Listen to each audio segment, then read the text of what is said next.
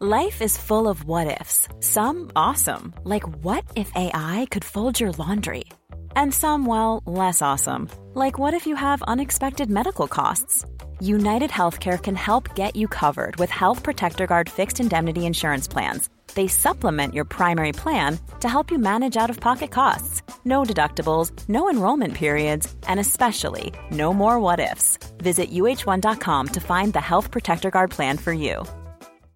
Hey, Dave. Yeah, Randy. Since we founded Bombas, we've always said our socks, underwear, and T-shirts are super soft. Any new ideas? Maybe sublimely soft. Or disgustingly cozy. Wait, what? I got it. Bombas. Absurdly comfortable essentials for yourself and for those facing homelessness. Because one purchased equals one donated. Wow, did we just write an ad? Yes. Bombas. Big comfort for everyone. Go to bombas.com/ACAST and use code ACAST for 20% off your first purchase. What's up, everybody? It's Joe LaPuma. You are listening to the Complex Sneakers Podcast. With me, as always, Matt Welty. Here we are, live doing our best. Okay, and coming from Brooklyn with a new haircut. He trimmed the helmet off, whatever you want to call it. Brendan Dunn, all smiles, full of energy. How do I look? You look good. You look like you just enlisted in the military. Absolutely not. You going to boot camp? Absolutely not. He's going on vacation. You going on vacation? You going somewhere foreign that you needed to take the hair off just to let the rays... Can I talk about where I'm going? Yeah, why don't you just break the trend that you never put the geotag, you never say where you're going. Tell your boys in the audience where you're going for once. Let's break a trend. I just don't like the world to know exactly what I'm up to at every single moment. You think they're gonna track you down like 7 different time zones away? No, but I just like my privacy, Welty. All right, you don't have to. We could turn this into a little game for the listeners, but we're not giving you any prizes, so don't DM me. Yeah. Just don't DM me in general, but don't DM me guesses as to where you think I am when you see me posting stories from this exotic locale. Okay, how many Instagrams you going to get off, and are you going to use this? I think last time on vacation you had some ad fulfillment to do. Are you going to also? Is it a? Unfortunately, Joe, no ads. I know they dried coming up. They dried up. Even for the ad that me and Brendan were talking about that over the weekend. We were like at the start of 2020, it was like 2020 is going to be like the bag rolling in year. It's going to be crazy. Everything's taking off like full cylinders. And then it's like, what happened to all the sponsored ads? Oh, they don't exist anymore. We tried, Welty. Yeah. Shouts to HP, though. Why? Oh, you didn't see the last couple Closet episodes? Shouts to HP. How we feeling, though? I feel good. Yeah. Let's cut the small talk, okay? Let's cut the small talk. What's up? This weekend, Welty was back to Matt Welty. Oh, my God. Okay, I had no... let me just say something. God. I had no... I had no idea what was going on. I saw flares. Is that what they call it? Flares? Yes. Smoke bombs. Red flare. Okay, smoke bombs. And then 45 minutes later after the group setting, a shirtless pic of Matt Welty. Selfie. Smiling. Yeah, selfie on IG. Standing on a table. Was he smiling? Oh, there was was he smiling? I didn't Welty, post the that look one, on your sorry. face. So Welty is amongst a group of men with their shirts off, and there's flares going, and it's very dark and shady looking, and he's not quite smiling is my thing. He looks almost worried. It's like the mask. It's like the meme with the person wearing the mask of a smile in front of a sad face. It's like he knows deep down that he shouldn't be there, that he's making a mistake. No, was actually on great behavior. Happy to hear it. Had a couple beers and called it a night. Went home. You had a troubled look on your face. Took the shirt off. Stood on the table and got complimented that currently the most jacked member of the crew. So, oh wow, Coco not getting the reps up. He's not. No, he's not in that. He's not in that different crew. Okay. I still would have won that one. But yeah. All right. Felt good to be out here. Hey man, I'm glad you won that award. Oh, in the funny part, one thing I did tell Brendan, sneaker related, over the weekend, I posted a pair of Noble, which are like CrossFit cross-training shoes. Mm-hmm. Within 10 minutes of posting the shoes, got contacted by 2 people from the brand. Wow. And we're just like, boom, we want to send more product your way. So let's set up that sponsorship. Yeah, he's flexing his influence right now. Might become a fitness influencer soon, Joe. I hope so. I'm here for it. Joe, how was your weekend? Weekend was good. Had a nice barbecue Sunday. Saturday, just relaxed. The weather here has been rough. It's been like very humid. Then like it's gonna storm. It doesn't storm. You're just waiting it out. And then sometimes it's beautiful, but it changes real quick. But I've been enjoying myself and still digging through the crates. I'm not gonna lie. I brought some stuff out. You found some heat? Footwear. Yeah, brought some stuff out this weekend. And let's talk about what you posted about like an hour ago. Oh, today, the Grateful Dead dunks, the three. All three. To be fair, though, I didn't put it in our Slack. The green ones have to go back. Why? The green ones weren't my size. The other ones are my size. Joe, which festival are you going to with those on? Which festival? The Long Island Lights Festival. You're not going to see Joe LaPume out here at Burning Man? The Kismet Inn Grateful Dead cover band on Saturdays. Yeah, I don't know. Were they from Nike, Joe? I'm not saying, but listen, Dunn, you are working on a big story. It's done now. Okay, we're still pushing it back though. Is it going to be out by the time this drops? And how was the interview with Bill Walton? Oh, it was a treat. Was it? It was a beautiful thing. Listen, Bill Walton means a lot to me. You know what I mean? Just hearing him on the call for Pac-12 games, his gigantic appreciation for the Pacific Northwest, his colossal contributions to sports casting, his love for counterculture, his Ken Kesey, Grateful Dead adjacent lore that he spun for himself. He loves a bunch of things that you have no interest in. It's like, yeah, we have so much in common. I was like, well, I never said we had anything in common. All right. No, he's an orator of the highest order, and I appreciate that. You know what? It was a 40-minute conversation about the Grateful Dead SB Dunks. I kind of want to just transcribe the whole thing myself and put it up somewhere because it was too much fun to not throw the whole thing out there. But we do have some quotes in the story that I think are worth it.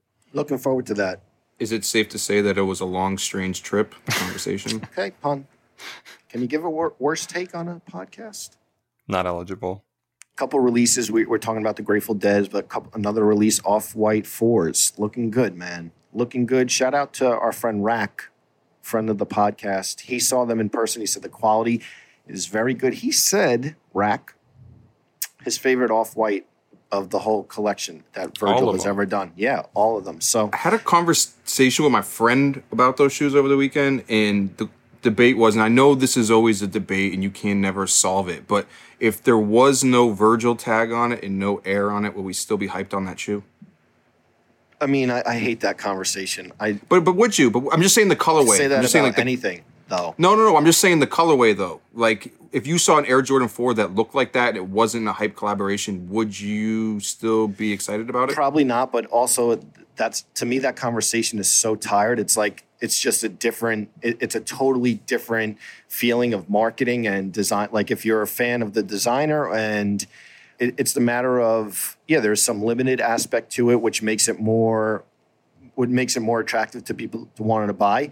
If you put a lineup of all different shoes and they were in line versus like collabs, that's just what collabs are. They feel and are a little bit more special than GRs. By the way, are we totally going to ignore the fact that this is a women's sneaker? You guys can't just let the women who these were designed for enjoy the shoe. You got to spoil it for yourselves. Is that what's going on?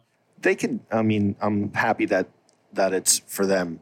Trust me. The Cactus Plant Flea Market Vapor Max was also a women's shoe, right? Was it? I believe so. Women's sizes. I didn't realize that was. I believe Joe, so. You're not going to get these for a woman in your life? My girlfriend has Off-White sneakers. You're not going to... No. No. Is there an obligation? For who? Also, no. No, there's not. There's not. And no one's asked me yet. So 2 pairs for me. 2 pairs? You're confident you're getting 2 pairs? I'll probably get 2 pairs. I want to wear one really heavy. And what else do we got? You got the Undercover React shoe that just leaked. Yeah, what was that? And where did it come from? You got scolded in the Slack. He just for the audience, Matt Welty put some photos in the Slack from the underground, whatever whatever the fuck he does with his resellers, and you don't know where No, they it was. come It from. wasn't. It wasn't that. Wherever It wasn't they that. It come was. from. I just want to know where it came from.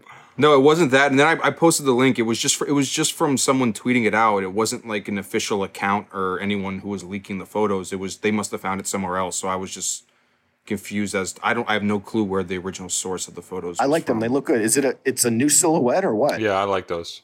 Do we have the name of the silhouette? I don't think so. Okay. So describe it though for the audience so they can find it if they don't leak by then. Kind of looks like Mars Yard, looks like a Daybreak, looks like a... It's definitely that overreact Nike shoe. That's Yeah, it's got that very busy React midsole, and it has the flower hit on the upper, like some of the other Gyakuso runners. I think it was previewed as part of the most recent Undercover collection that's supposed to release in 2021.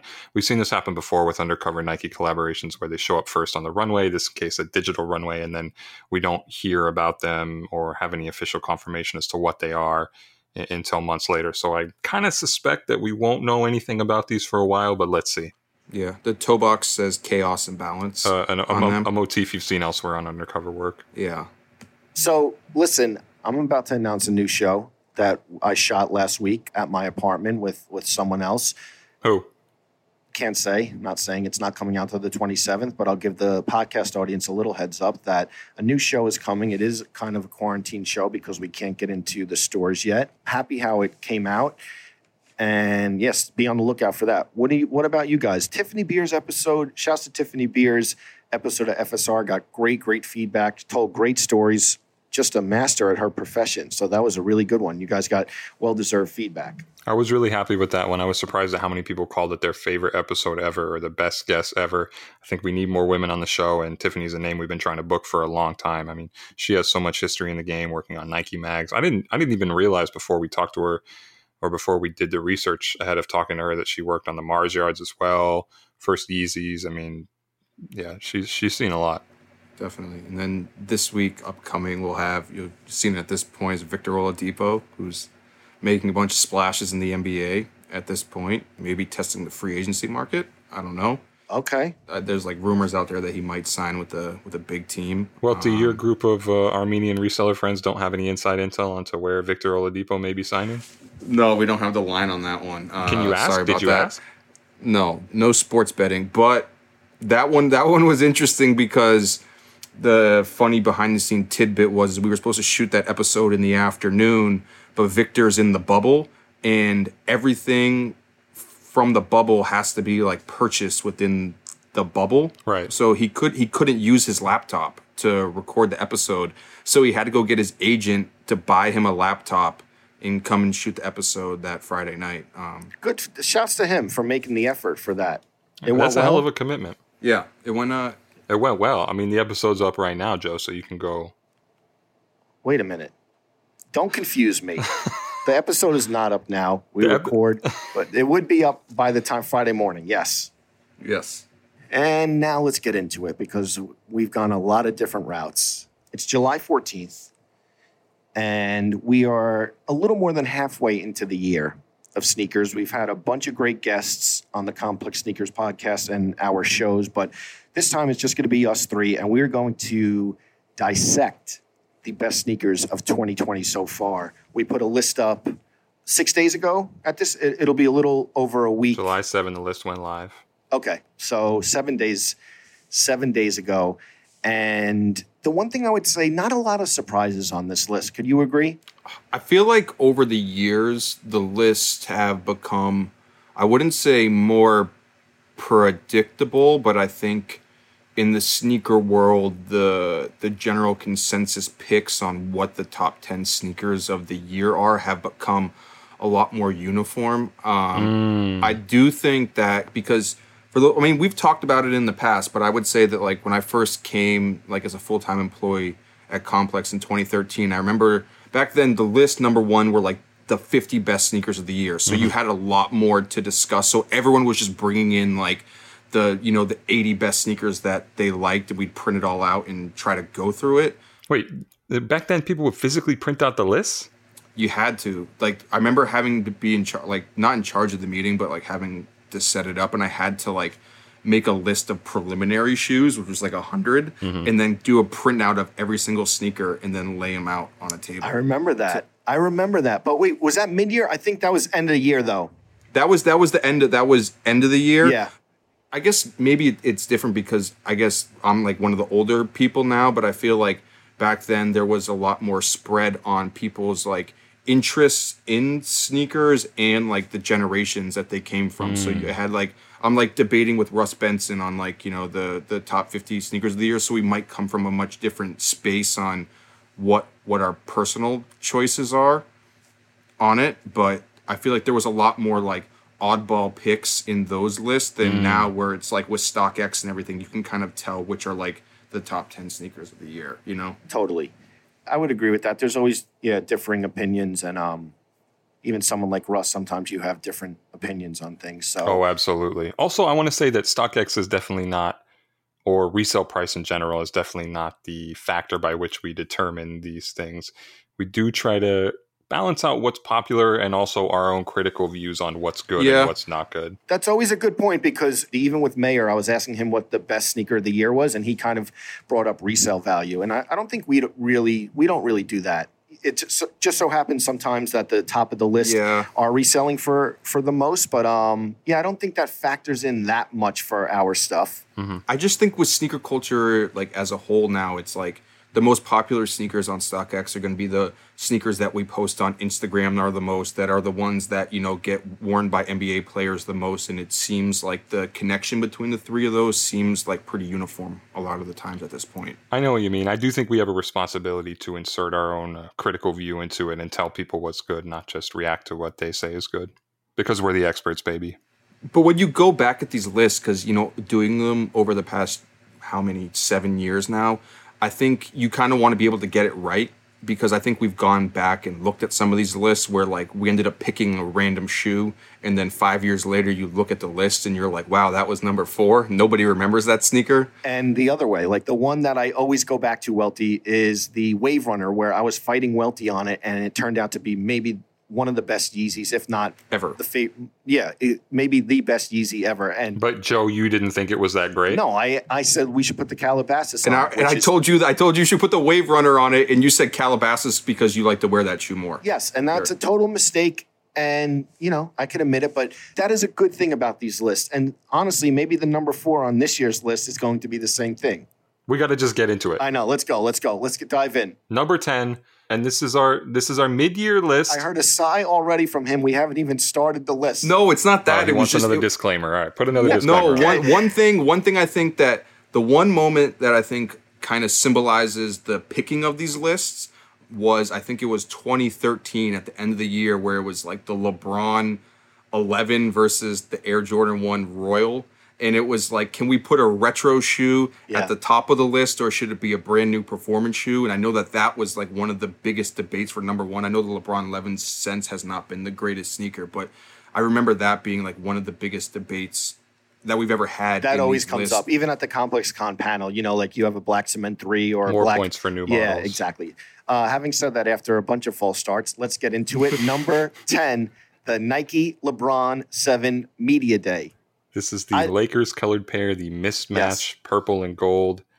Again, these are all determined by Complex Sneaker staff, a group of us debating and deciding what's good, what's not good. Joe, how do you feel about this shoe at number 10? LeBron retro, Lakers themed. First things first, I love when like a technical on-court shoe makes it. And, you know, this is a shoe that LeBron would wear for a special game. And I love when people react to functional basketball sneakers in that way, and they end up on these lists, because it's so tough to not include so many hype sneakers on the list. I mean, this is considered hype, but this is also something LeBron would wear with his uniform. So it's always good to see a retro model make it years past it originally debuting. So it gives, like, you know, everyone always says, oh, no one will ever touch the Jordan line, and they're probably right, but it's good to see models being retroed in colorways that people really gravitate to. And it just like, it's exciting because kids grew up on the 7. You know, we're older, but kids grew up on the 7. So to see this colorway come out with this model, I'm happy it made the list. Yeah, I remember I tried getting this shoe on release day because I can admit it that the resale value was kind of crazy on it at first. I think they were like flipping for like $600 the first day.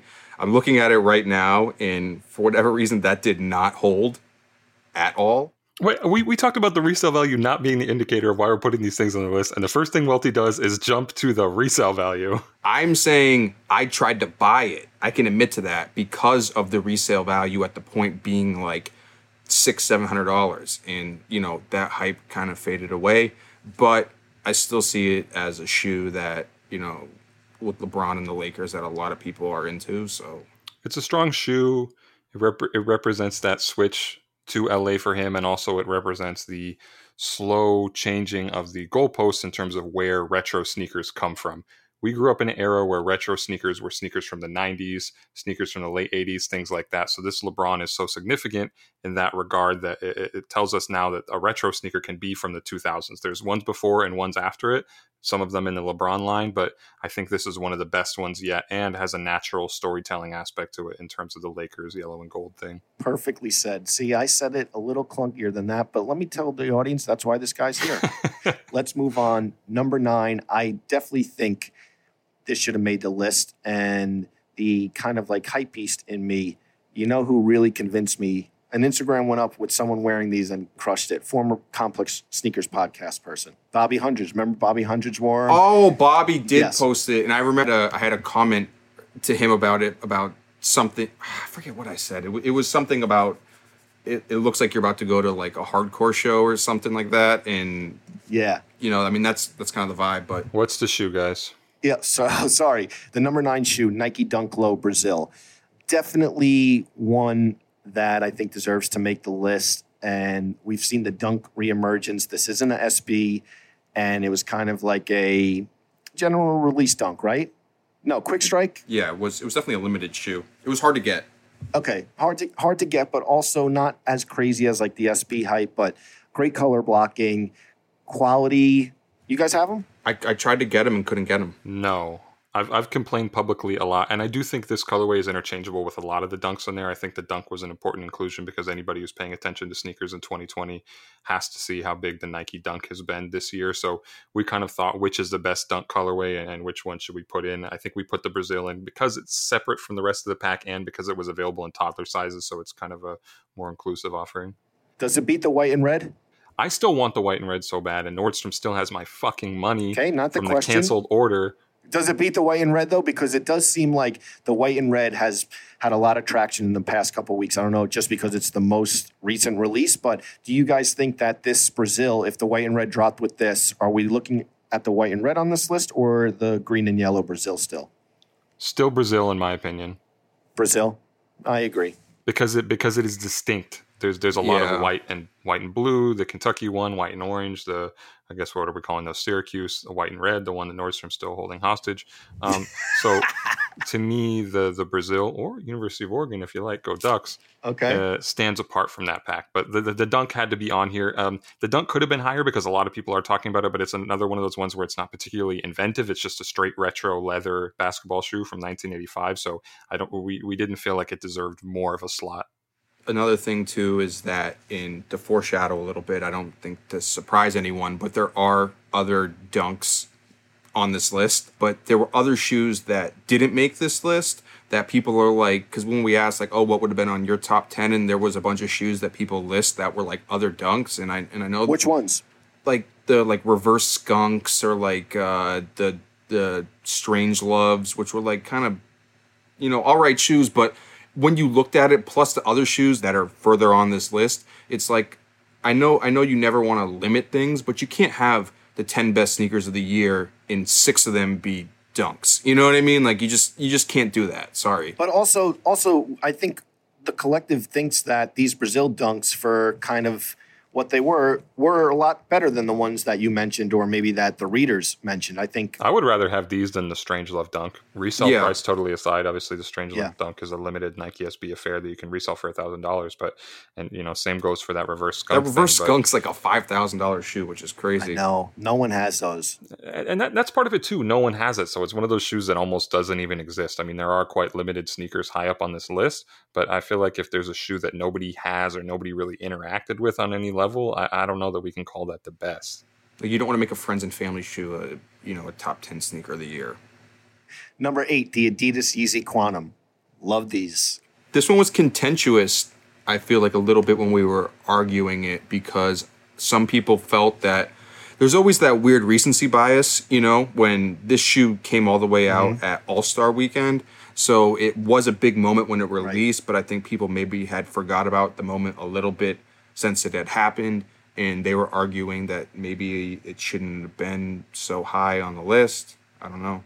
The other thing I think the sneaker suffers from is that we've been seeing it for so long. Yeah. And I think that kind of is the opposite of the recency bias effect, where there's a subtraction that happens when it felt like this shoe already existed for 2 years, so it was nothing particularly special or unexpected when it finally did release. I mean, don't get me wrong, the way Kanye West rolled the shoe out, no pun intended, in Chicago with those Sherp Russian ATV vehicles going through the streets and tossing out free pairs, that was cool, and I think we should consider the launch in addition to the design. But the actual design to me is just not that great. It still looks kind of clunky.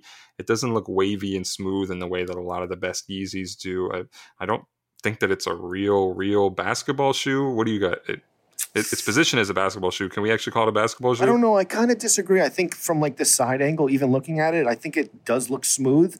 I can't speak to the basketball aspect to it. You haven't played basketball in them? I have not played basketball in them. I do like them, though. I like that. I don't think it's as clunky. Obviously, it's not as clunky as some of the other high tops, especially the ones Elon Musk was wearing in the picture. Which one? The 500 like Tyrions or not that one, but yeah. Like, these are kind of smooth to me. I'm wondering if we're going to see anyone wearing them when the I do think starts. A little funny tidbit for the listeners with Joe LaPuma talking about not playing basketball, because in our Slack group chat, one of his favorite memes to share is that Tony Snell, it's like 0 rebounds, 0 points, 0 assists, 28 minutes. Yeah. But I do think that this shoe suffers a little bit too from the NBA season not going on. If the season was going, you saw it a lot more on court, then maybe I think we'd be talking about it a little bit more. Yeah. It's one of those shoes that has a very specific intended purpose, but it's not totally fulfilling that purpose, so it's not as great as it could have been. But still, for the innovation of a Yeezy basketball shoe, you kind of have to. And if you were looking that Sherp vehicle coming down the streets of Chicago, like many of you were, I'm sure that this means a lot. So, okay, let's move on. Number 7, friend of the podcast, guest of the podcast, the Joe Freshgoods New Balance 992. We gave it up to him when he came on the podcast. It's a shoe that released at All-Star Weekend in Chicago, like the shoe that we just talked about, and it had a lot of attention. And to compete with major collaborations like the Off-White 5 and the Quantum in Chicago and do it on a New Balance should be applauded. And number 7, Joe Freshgoods New Balance 992. We did a whole episode on these essentially, but what do you guys think? We had a debate about the shoes. Several. It's an ongoing debate in the Slack channel. So, but the debate is that we were going to pick one, and it was either going to be the Joe Freshgoods 992 or the Double Taps 992. I think me and Brendan were both on board with the Double Taps over Joe Freshgoods as part of just personal opinion that we thought it was a better shoe. We thought the 992 itself was such a big sneaker this year that one of the pairs deserved to be on the list. And we were debating back and forth because both of them, honestly, pretty big shoes this year. And we hit a stalemate in our voting within the group. And we had to make a call to Joe LaPuma to settle the debate. And I asked Joe, Joe, on the list, and I think you said, I picked this. You may have personally liked the design of the Double Taps one more, but you thought the Joe Freshgoods ones had a bigger moment, so that deserves to make the list. That was the rationale behind it. in the end of it all, we gave it up in Joe Freshgoods and the New Balance 992. Made the list. Number 7, congrats. And Joe, from my vantage point, well-deserved. Number 6, Stussy Nike Air Zoom Spirit On Cage 2. This is the one for me that we felt locked into. I'll just say it. I think this shoe is too high on this list. And you know, I'm very much responsible for this list. And so I know that sounds strange, but I don't think this shoe has aged particularly well in the short time that it's been out. I think it's a cool, smart collaboration. I didn't think it had a lot of background on why it came out. And our thinking was kind of, we ranked this higher than the Joe Freshgoods shoe on our best collaborations of 2020 list. So we felt that we had to stick with that ranking for this list, even though it feels like that moment around the Stussy Air Zoom Spirit On Cage 2 has already died down and no one's really talking about the shoe anymore. It didn't make a great impact.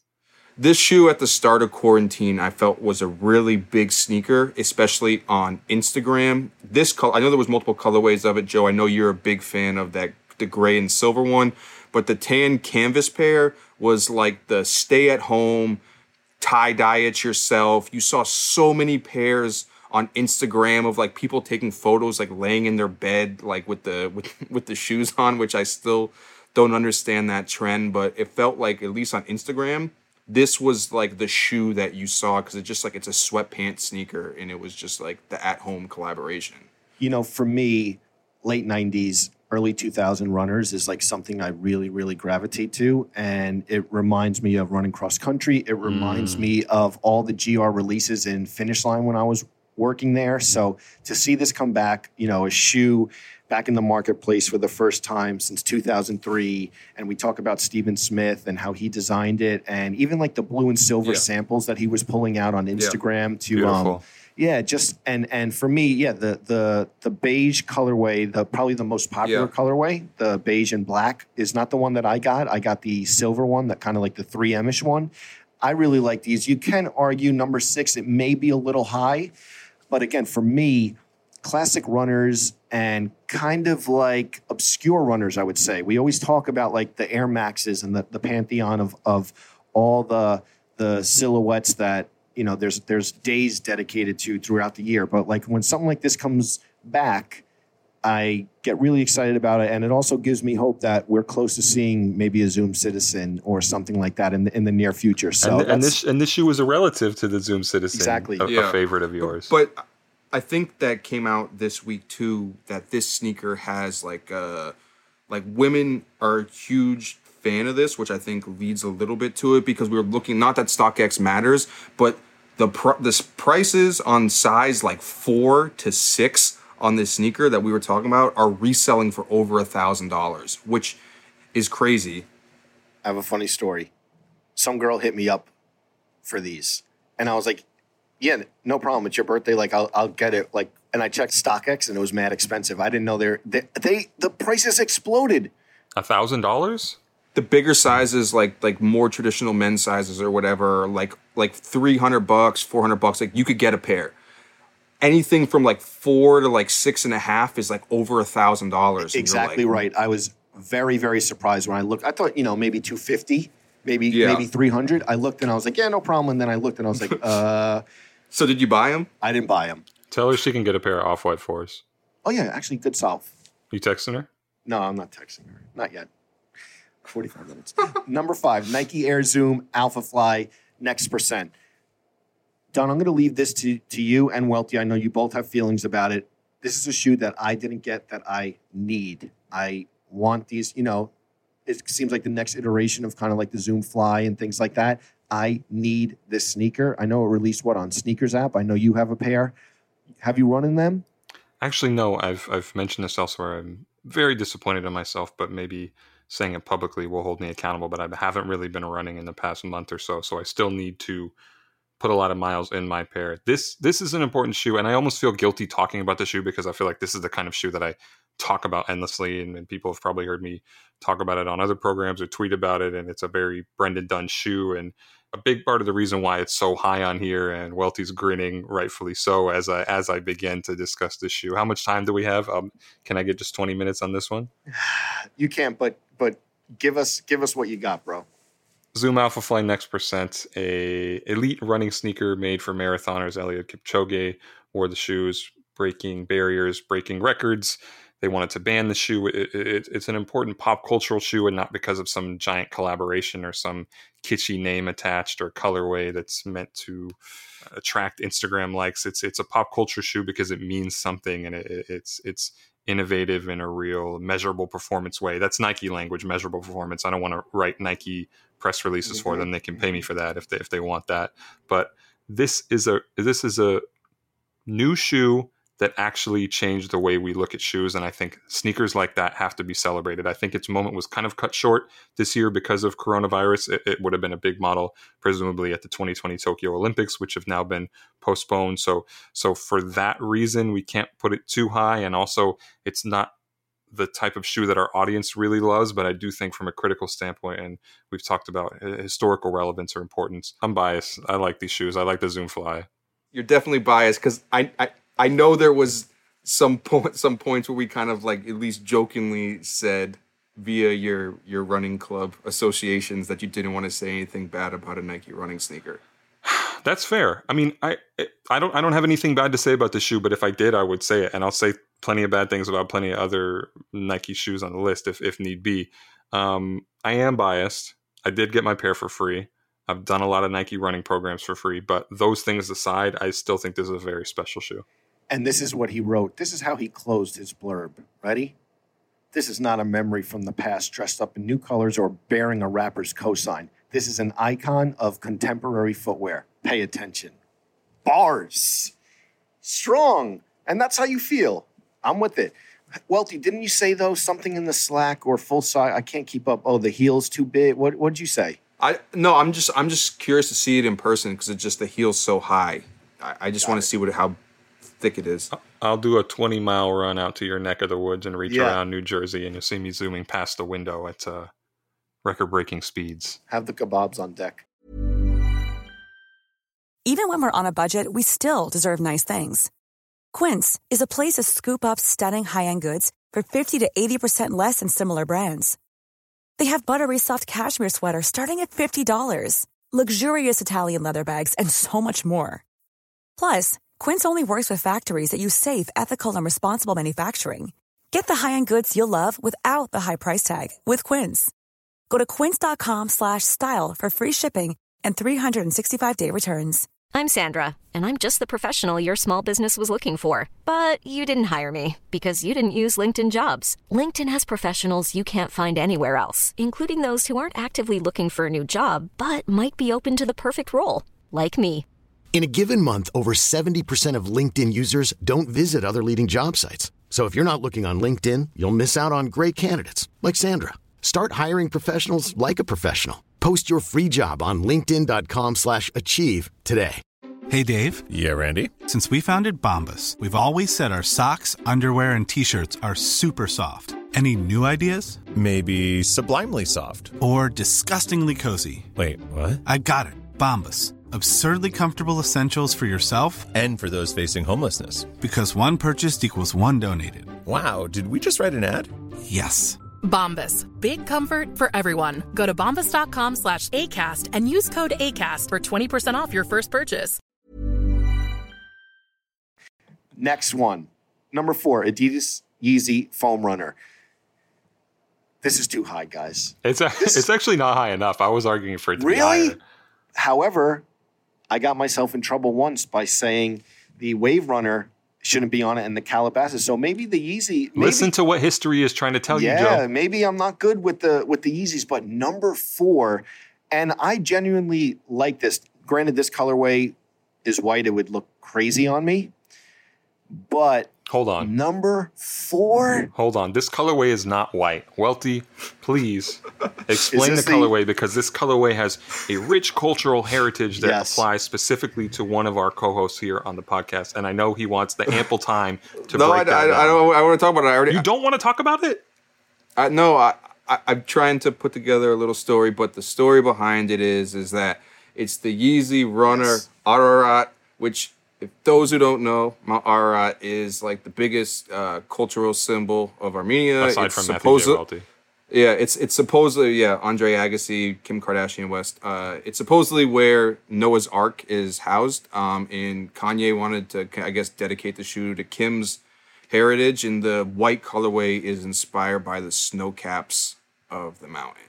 And talk to Stephen Smith about this shoe. He's not the official designer of it. I think he ideated the shoe and then kind of let someone else finish it. But as we all first saw this shoe at the Fast Company Summit where Kanye came out and like they had it like in a bag and they brought out like the red colorway of it. Some people call it a croc. Some people call it, what did Trinidad call it? He said it looks like the Batman car or whatever. The Tumblr. Yeah, from The Dark Knight. Not the website. Okay, but why number 4, guys? Here's why, Joe. It is a perfect expression of what Kanye West aims to do with design. It is an existing product, pretty much, the Croc. It remains democratic, but it is injected with a real sense of design or a real intention around making it look good and having it be made in the USA, made out of algae foams and things like that. If you recall back on the Adidas Yeezy 750 Boost, Kanye West caught some criticism from people who said it looked like an Ugg boot. And I think that's what he wanted to do with that shoe, that he wanted to make an Ugg boot that was cool. And to me, this is the same thing with the Croc. He wanted to make a Croc that actually looked good. So to me, that is a pure expression of Yeezy in terms of having a democratic. It's like IKEA. He wants to make IKEA, but sneakers. You know what I'm saying? Is this making sense? Am I coherent here? Yeah, it's making sense. I know the Made in America was a really big thing for him, and It's America, baby. It is America, baby. And to be fair, if this was a different colorway, darker colorway, I'm all in. The Sicily pair? Yeah. One of the things I think about this shoe that you had kind of mentioned before, Joe, was that your love for like the late 90s, early 2000 designs that you saw that like they're unlike anything else kind of in footwear history. And I think you probably remember going into sneaker stores and seeing shoes like the Spiridon and seeing that for the first time and just getting excited on the idea of like a new sneaker, not like an Air Max 90 or Air Force One or something classic.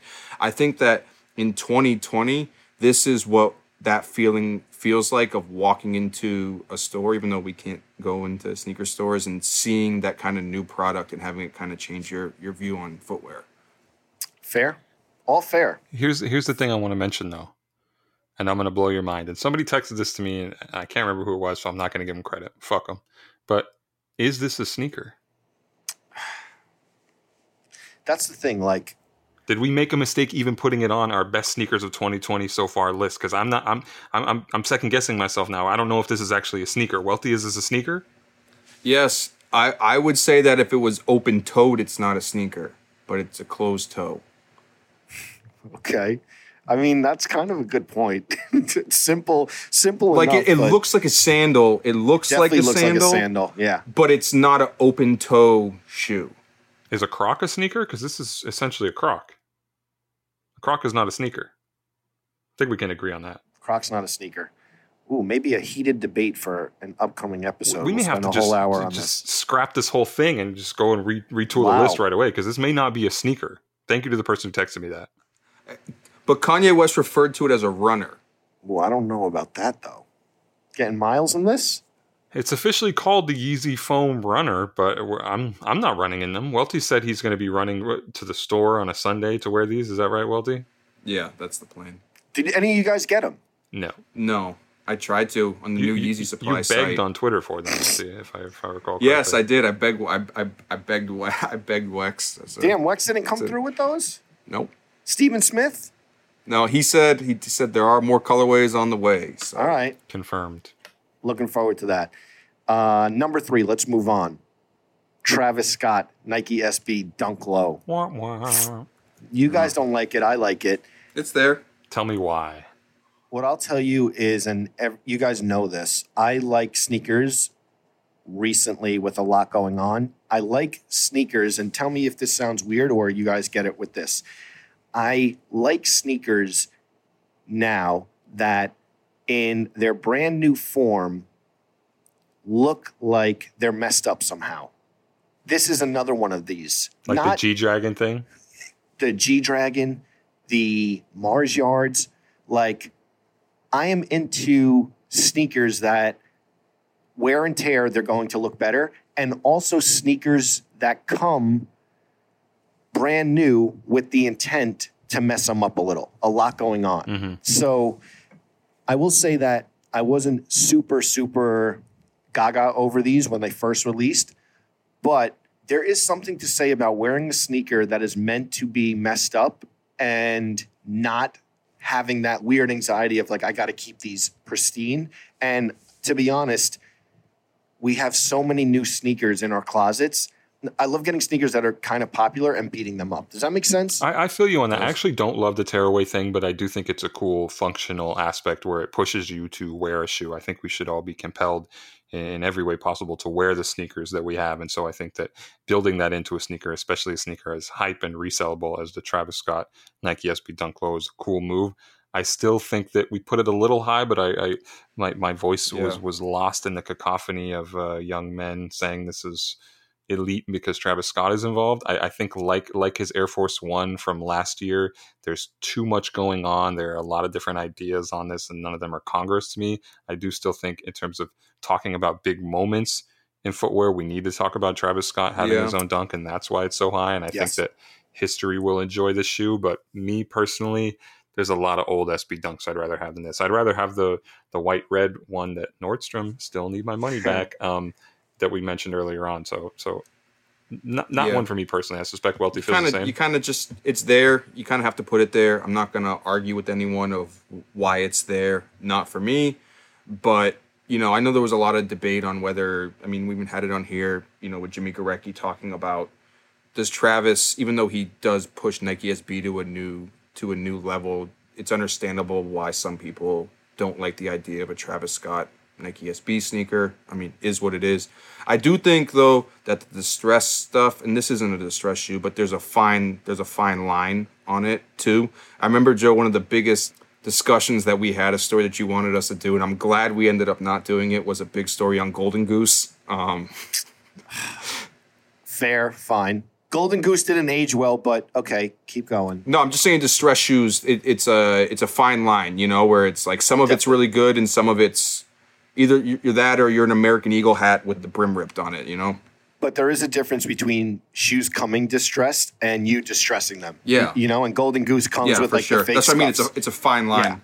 Yeah. So it's nice to see something like this, you know. Just I hope the brand doesn't overdo it too much, you know. Yeah, but this is like the last Travis Scott sneaker that we need to see, I think. I think the Air Max 270 was a step further, and we left that off this list because I do think that was like, we are seeing too many Travis Scott shoes now. I think the SB Dunk to me was the end of it. Let's give it a break.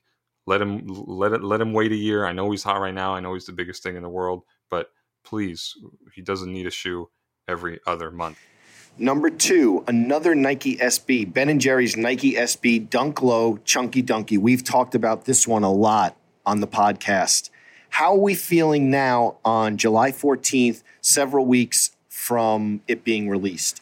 This was the biggest. I think this was the biggest debate that we had. Definitely. No, it just, and I think me and Brendan, I think not to say that we have the same opinions on all this, but out of the group who made this, I think that me and Brendan have the closestly aligned opinions on. We were on the same side of the coin debating a lot of this stuff.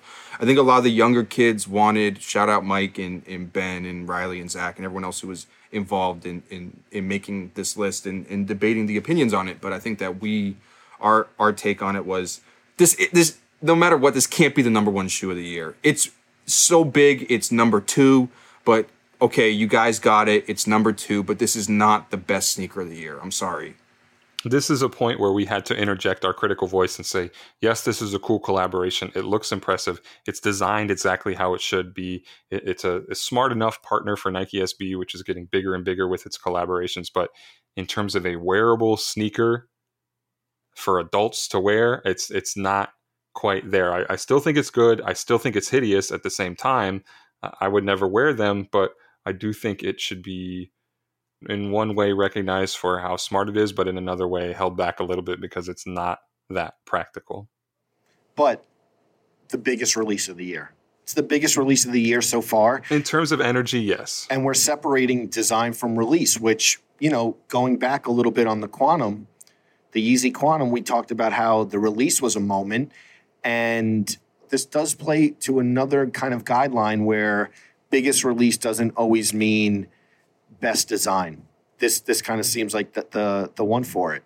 But this is like, we're talking about like sneaker culture, however you want to refer to it, this like niche of like people who are like, you know, kind of sneaker nuts and like what we're really into. And while this shoe kind of plays into that, like Joe, I think you've said on multiple occasions that you kind of can't let your aunt from Florida, you know, kind of dictate what's the best sneaker of the year. And that's what I felt like a lot of what, as you said too, what kind of hyped this shoe up to the point where it got was a lot of that energy. And that's not a bad thing. Nike needs that. But when we're thinking about it, like Brendan said, critically, we can't have that be the deciding factor. It's a great shoe to have, but you don't see a lot of the people who have it wearing it. It's a great shoe to have, just not on your feet. That's what I would say, you know? You're almost surprised when you see people wear it. Like I had a friend who wore it the other day and like posted on Instagram, and I was like, wow, you actually really wore those? Not because I think they look absurd on your feet, but it just seems like a shoe that you get to resell, you know? Your boy Hikmet? No. Oh, okay. He was strictly eating ice cream. Those are in his cupboard stashed away for next time he cracks open a pint of Ben & Jerry's. Also, I have to say, I think this kind of worked too in terms of the type of year Ben & Jerry's is having. They're having a bunch of big PR successes and wins. So through that, it's part of this moment. And also part of Nike SB's continuing trend of big collaborations. So I think historically we will recall how much this shoe meant. Man, there is like a lot of layers to this shoe. Not to get like so sneaker nerdy, but like you hold it and you do appreciate all the details of it. Like, well, I didn't because nobody sent me a free pair, Joe. But tell me about the details. You can borrow mine. I got two. But listen, you hold the shoe and you look at all the details, and you're like, this is so meticulously done, where it's so well thought out. And then you really don't see them that much on feet. It's really, really interesting. And can you think of any other shoes recently, like in recent years that had that same kind of DNA where it's such a well done shoe, it's well thought out. Like Welty, you said, it looks exactly how you would expect it to look, and you don't really see it that much on feet. I think one of the things is that we just haven't seen many shoes on feet because we're all stuck inside. I wish I could walk around the city right now and see which sneakers people are actually out wearing like that. But I think a lot of the shoes on this list suffer in different ways because of the coronavirus environment, where people don't have the same opportunities to walk outside and show off their ice cream shoes. Yeah, but I think too, and one of the things is that when we do these lists, I feel like I look at them like objectively, but a lot of the shoes that me personally end up wearing don't make these lists, and I've always totally been fine with that. I've never really been spiteful or anything, or even cared as much. But Joe, like being someone that I feel like you're one of the sort of person that kind of out of our top 10 list, there's like a good chunk of them that you buy and wear. Yep. To have that as the number one shoe, and I know you have it and you'll probably wear it once or twice, but it's not really like going to be your number one sneaker of the year. You know what I mean? Like the Chunky Dunky. Yeah, like it's not like the shoe where you get it, you're going to see Joe LaPuma in it like all the time. Like you like can't wait to wear them. Like I'd agree with that. Because the number one on this list is something that really and something you could wear on a regular basis and is more practical. Yes. Really serves that purpose. Yes. That you're actually excited to buy to wear, not just because you got a pair and it looks cool and you want to take a photo with them. The shoe that you're actually going to I'm going to see Joe LaPuma in those in the office. Total fair point. Should we get to the number one? I'm sure the suspense has been building, but if you have heard this podcast, I'm sure you guys can figure out what the number one shoe of 2020 so far is from our vantage point. Number one, the Off-White Air Jordan 5, which I overpaid for. How much did you pay, Joe? $1,100. Someone check. Let's see. No. Size 11 and a half. They went down and then they went back up. All right, $890, and I bought them for $1,100. Having said that, no regrets. No regrets. Have you worn them? I have not worn them. We've been inside, really. I definitely will wear them for a special occasion.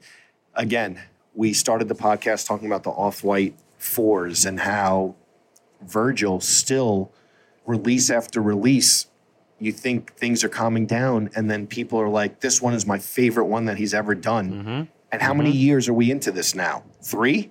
Yeah.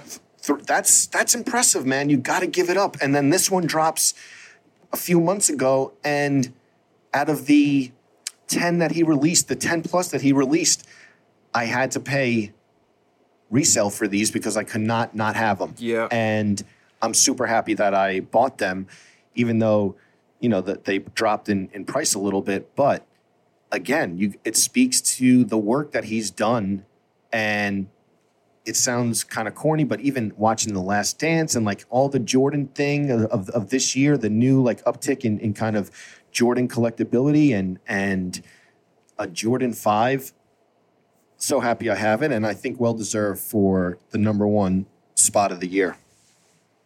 This is a sneaker that I feel like, again, I've been talking about endlessly, but I think is so smart in the way it balances something that's new and hype, but also intends to be a relic from the past. There's the intentional yellowing on the sole that love that invokes some sort of nostalgia, but it's this future past thing where it's got this shimmery, translucent look that it's meant to look like it came from the future. I think it came at the right time in terms of Virgil's Nike work felt a little old at that point, or it felt like he was using the same formula, and this uses a different formula to some extent and looks distinct from his other Nike work from the 10, from the Dunks and things like that, and presented a new idea. I think the people involved with it, Paul Savavici, Israel Mateo, I think they were very intentional in executing this. And also I think it wins in part because we had some background on the design. I'm big on always hearing what the brands say about why they created the shoe. You think about like Virgil's Dunks last year, those were cool, but we never really figured out why they looked the way they did. To me, that's why I'm so high on this Air Jordan 5, because it has a real intent. They slimmed it down. It somehow maybe looks better than the original lighter Jordan 5, which is an audacious thing to even present. But yeah. And one thing that I really appreciate about this sneaker, and I think is a testament when you nail the design, it does make me appreciate the originals more. Like, I love this one, and I also love like digging for the original ones that I have. Maybe not like the original release, but like the early 2000s, the Jordan 5 in like the black and silver colorway. I go back and appreciate that more, and I think that's a feat of design. Like, once you could do that, a newer model, a new iteration of it in 2020, and you love the new iteration, but you also go back and appreciate the classics of the same silhouette, that means something.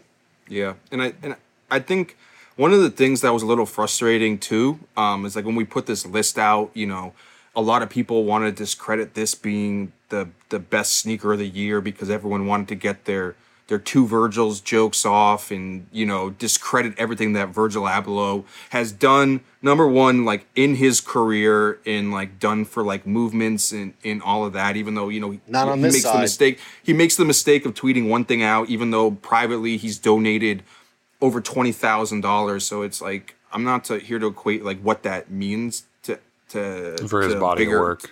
Yeah, or a bigger picture of like what's going on. But sometimes it's just frustrating when someone's little Twitter take wants to discredit, someone's whole career and everything that they've done and accomplished. And then all of a sudden, this shoe to some people doesn't mean anything because of one tweet. You saw people saying specifically about this shoe?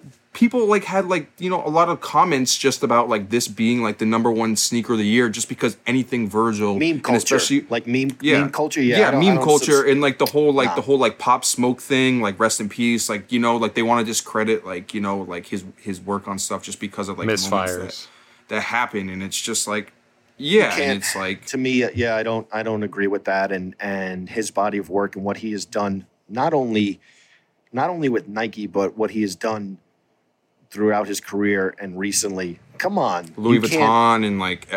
Yeah, I mean, come on. Which is crazy. That shit is crazy, Once I man. buy that wooden duck, I'm retiring. I'm retiring from the whole game. And look at the companies, like, he doesn't have a win with one semi-major company. This guy has a lot of wins with the most major companies. So, listen, number one of the year. I stand by it. Well-deserved to me. So far. Yeah. Okay, so before we go, do we see anything coming down the pike that could challenge the top, let's not say one, but top 3. The one that we all need to talk about, the one that got left off of this list, just so nobody argues with it, you know, in the long run, was the Dior Jordan 1. Because the shoe, by the time we had made the list, hadn't come out yet. I want to play a game. Say where, if the Dior Jordan 1 was released at the time that this list came out, let's all say it at the same time where it would be. Ready? 1, 2, 3. 8. 3. Number 1? Well, he put a 1 up? I don't think... The listeners at home, Matt Welty in the Zoom chat, held up one single finger. He's saying that the Dior Jordan 1 is the best sneaker of the year so far? No, it's not that. It's not that. I don't want to make it the number 1 sneaker of the year, but sometimes when we make these lists, like I said, like, you know, these aren't the shoes a lot of times that I'm personally wearing, so I don't get not as attached to it, but I can look at it from saying that, hey, what's the biggest sneaker of the year so far? The Dior Jordan 1. I don't think it's the best sneaker of the year so far, but I can imagine why people would put it number 1. That's all I'm going to say on it. Okay, but do you feel it's number 1? See, like I would put No, I don't. But I felt like maybe if we had an argument that somehow in a way that halfway through the year that it might get put at number 1. I put it still behind the Off-White 5 and the Chunky Dunkies. So it's number 3? I would put it at 3, like between the Travis Scott SB. 8. Imagine how much this shoe's rollout was spoiled by the fact that we are in a global pandemic in the middle of a civil rights movement, and how awkward Dior and Jordan Brand look charging $2,000 for a sneaker. This sneaker is not the right sneaker right now. Yeah, but Dunn, how much have you spent on sneakers during the pandemic? I don't know if I've bought any sneakers during the pandemic. Okay. To be honest, I don't think that that's really the equation of why it's not number 1. I don't think that that's like a fair. To me, it is, because I think it's a shoe that makes so little sense right now. That's part of it. That's part of it to me. I'm not saying that's the only reason. Also, I just don't think it's a good looking shoe. I think it would have been a much better shoe had they not dressed the fat swoosh up in the oblique pattern, because I think that the shoe had the opportunity to be something smart and subtle, but that was spoiled by the fact that they plaster the Dior logos all over it. I would love to hold the shoe, and that might change my opinion, but it's nothing. It's one thing I would say. I did not flinch at trying to get the Dior Jordan 1. Hey, I'd like just the $10,000 payday. I don't know. No, but like not even like price aside, I get why people like it. And again, a lot of this has to do that I don't really wear predominantly white sneakers, but it is one where I didn't flinch on even asking.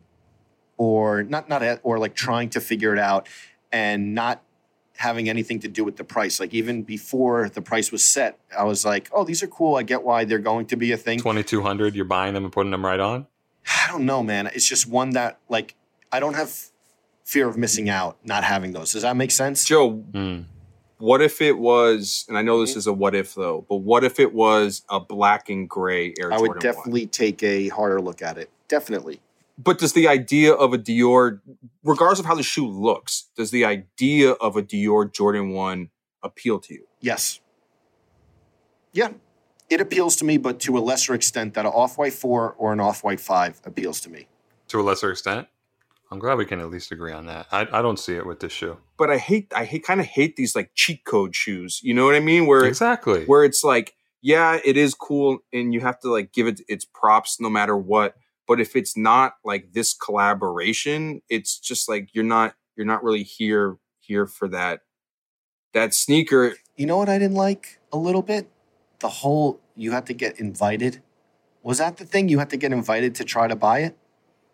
Dior had no idea I was releasing these shoes. I'm just going to say that. But is that true though? You had to get an invitation to buy it? I guess maybe some people got invites, but there was also that raffle, not raffle thing where you could put your name in and 5 million entries. So nobody was getting a pair anyway of the 8,000 or so that were available. I kind of just like don't like the idea of when brands make sneakers, not because they want to create the best thing ever, but because it's almost like, you know, when you see it where like a movie is created with the intention of like this is going to win like best picture at the Oscars. I feel like the Dior Air Jordan Oscar bait footwear. Yeah, the Dior Air Jordan 1 is only created so Jordan Brand can instantly have a sneaker like in the top 3 on like the best sneakers of the year list. Not that that's the reason why they make shoes, but I feel like there has to be that sort of thought of like, they're the number one Instagram sneaker. They're like the number one on all the sneaker blog shoe. And this shoe was like, how can we make the formula to create that? And that's what came out of it. Okay. Either way, they should have done better. What's a personal favorite though that didn't make the list? I guess maybe the Double Taps 992. I really like that shoe. Since you're talking didn't make the list. The Off-White 5 is the favorite for me, but that's on there and that's plenty well represented in all our lists. Double Taps is high up there. What about you, Welty? I mean, there's probably a lot. Oh, yeah. No. I mean, every single one. Yeah. How many of your shoes made this list is a better question. None. Okay. None. I personally, I mean, I did like that Yeezy Foam Runner. That was like one of the shoes I was excited for that I actually tried to purchase to wear. I didn't even get a pair, but I would put just the OG Gray 992. And the one shoe that I did try to get to that I actually really do like is that Kith Strike 992. To me, that shoe was really good. That you tried to get it, you couldn't get it? I tried to get it and couldn't get it. That shoe sold out. That's a shoe that I really, really like. I'll just give it up on that. I'm not saying that should have made top 10 of the year list, but just personal favorites that came out that are in this space that aren't like these obscure shoes that it doesn't matter if I fucking mention them or not. Joe, how about you? Not going to lie. As you guys said, there's a lot of these shoes on the list that there's not one off the top of my head that is missing. You know, I mean, I could just talk about like, I don't think it should be on the list. I love the DMP 6s just for like the nostalgia factor, but I don't think that cracks the top 10. So pretty happy with the top 10. And there's a lot of shoes that, you know, especially the 1 and 2 that I feel. What's a Joe LaPuma shoe that you purchased this year that didn't make the top 10 that you've been wearing a lot? Maybe. He's got to stop and think how many shoes he actually purchased instead of getting them for free. I mean, you know, I would just say the black nylon Sacai Nike. That was this year, right? Yeah. You know what? A re-release. We could count re-releases, right? Yeah. Yeah. Okay. 100%. And I just. Oh, I know. No, you don't. Oh. I looked at this shoe today. I sent it to not you guys, but I looked at it. I just got it last week delivered. I bought off a reselling site. Viotech Trainer 3. Oh, really? I wasn't expecting that. Okay. Definitely would have been in my top 10. Just the color scheme, like, again, not to sound like sneaker nerdy, but the color scheme, look at like a high-res picture of that. Yeah. And then like in person, beautiful, beautiful shoe. Vibrant. That would be on my top 10 for sure, and it wasn't on this. And that's like one of those shoes that like you ask Joe like why he likes it, and he has like a picture that like I know he probably didn't, but like a picture that Kanye wore that shoe like he in didn't 2000. wear this, did he? No, I know, but I'm saying it's like one of those shoes that kind of strikes me as you have like a reference of somebody who wore that shoe like 15 years ago, and that picture has not left your mind, and now that's nostalgia, baby. But beautiful, beautiful shoe. So happy I got them. Not reselling for that much. And didn't Black Cat 4s come out this year? That's what I thought he was going to say. I thought we were going down there. Forget it. Cut the tape. Black Cat 4s always and forever. I got 4 pairs of those, and I switched the laces out to the white laces. You'll see that soon. But yes, Black Cat 4s definitely. See, I can't even keep track. That's what happens when you have a show, another show, a podcast. You've been stuck in quarantine. Yeah. See, your brain gets scrambled a little bit. Also, you guys could read the Complex Sneakers best of 2020 so far on complex.com. There was a lot of people who wrote great blurbs from our team, so definitely check that out. Also, if you need to know where to buy any of these sneakers, definitely download the Soul Collector app, which is the best price comparison tool. If you're having trouble finding any of them and you want to, that will help you out, I promise you. And to all the people who want to complain on the internet, I'm going to tell you this right now. We're happy that no Game Royal or Court Purple Air Jordan 1s made the list. And stop telling us that those are one of the 10 best sneakers of the year, because it's just a re-release of an Air Jordan 1 colorway. Nope. I'm with you. All right. He said it. I didn't. Thank you guys for joining the Complex Sneakers podcast. We will see you guys next week. Have a great weekend.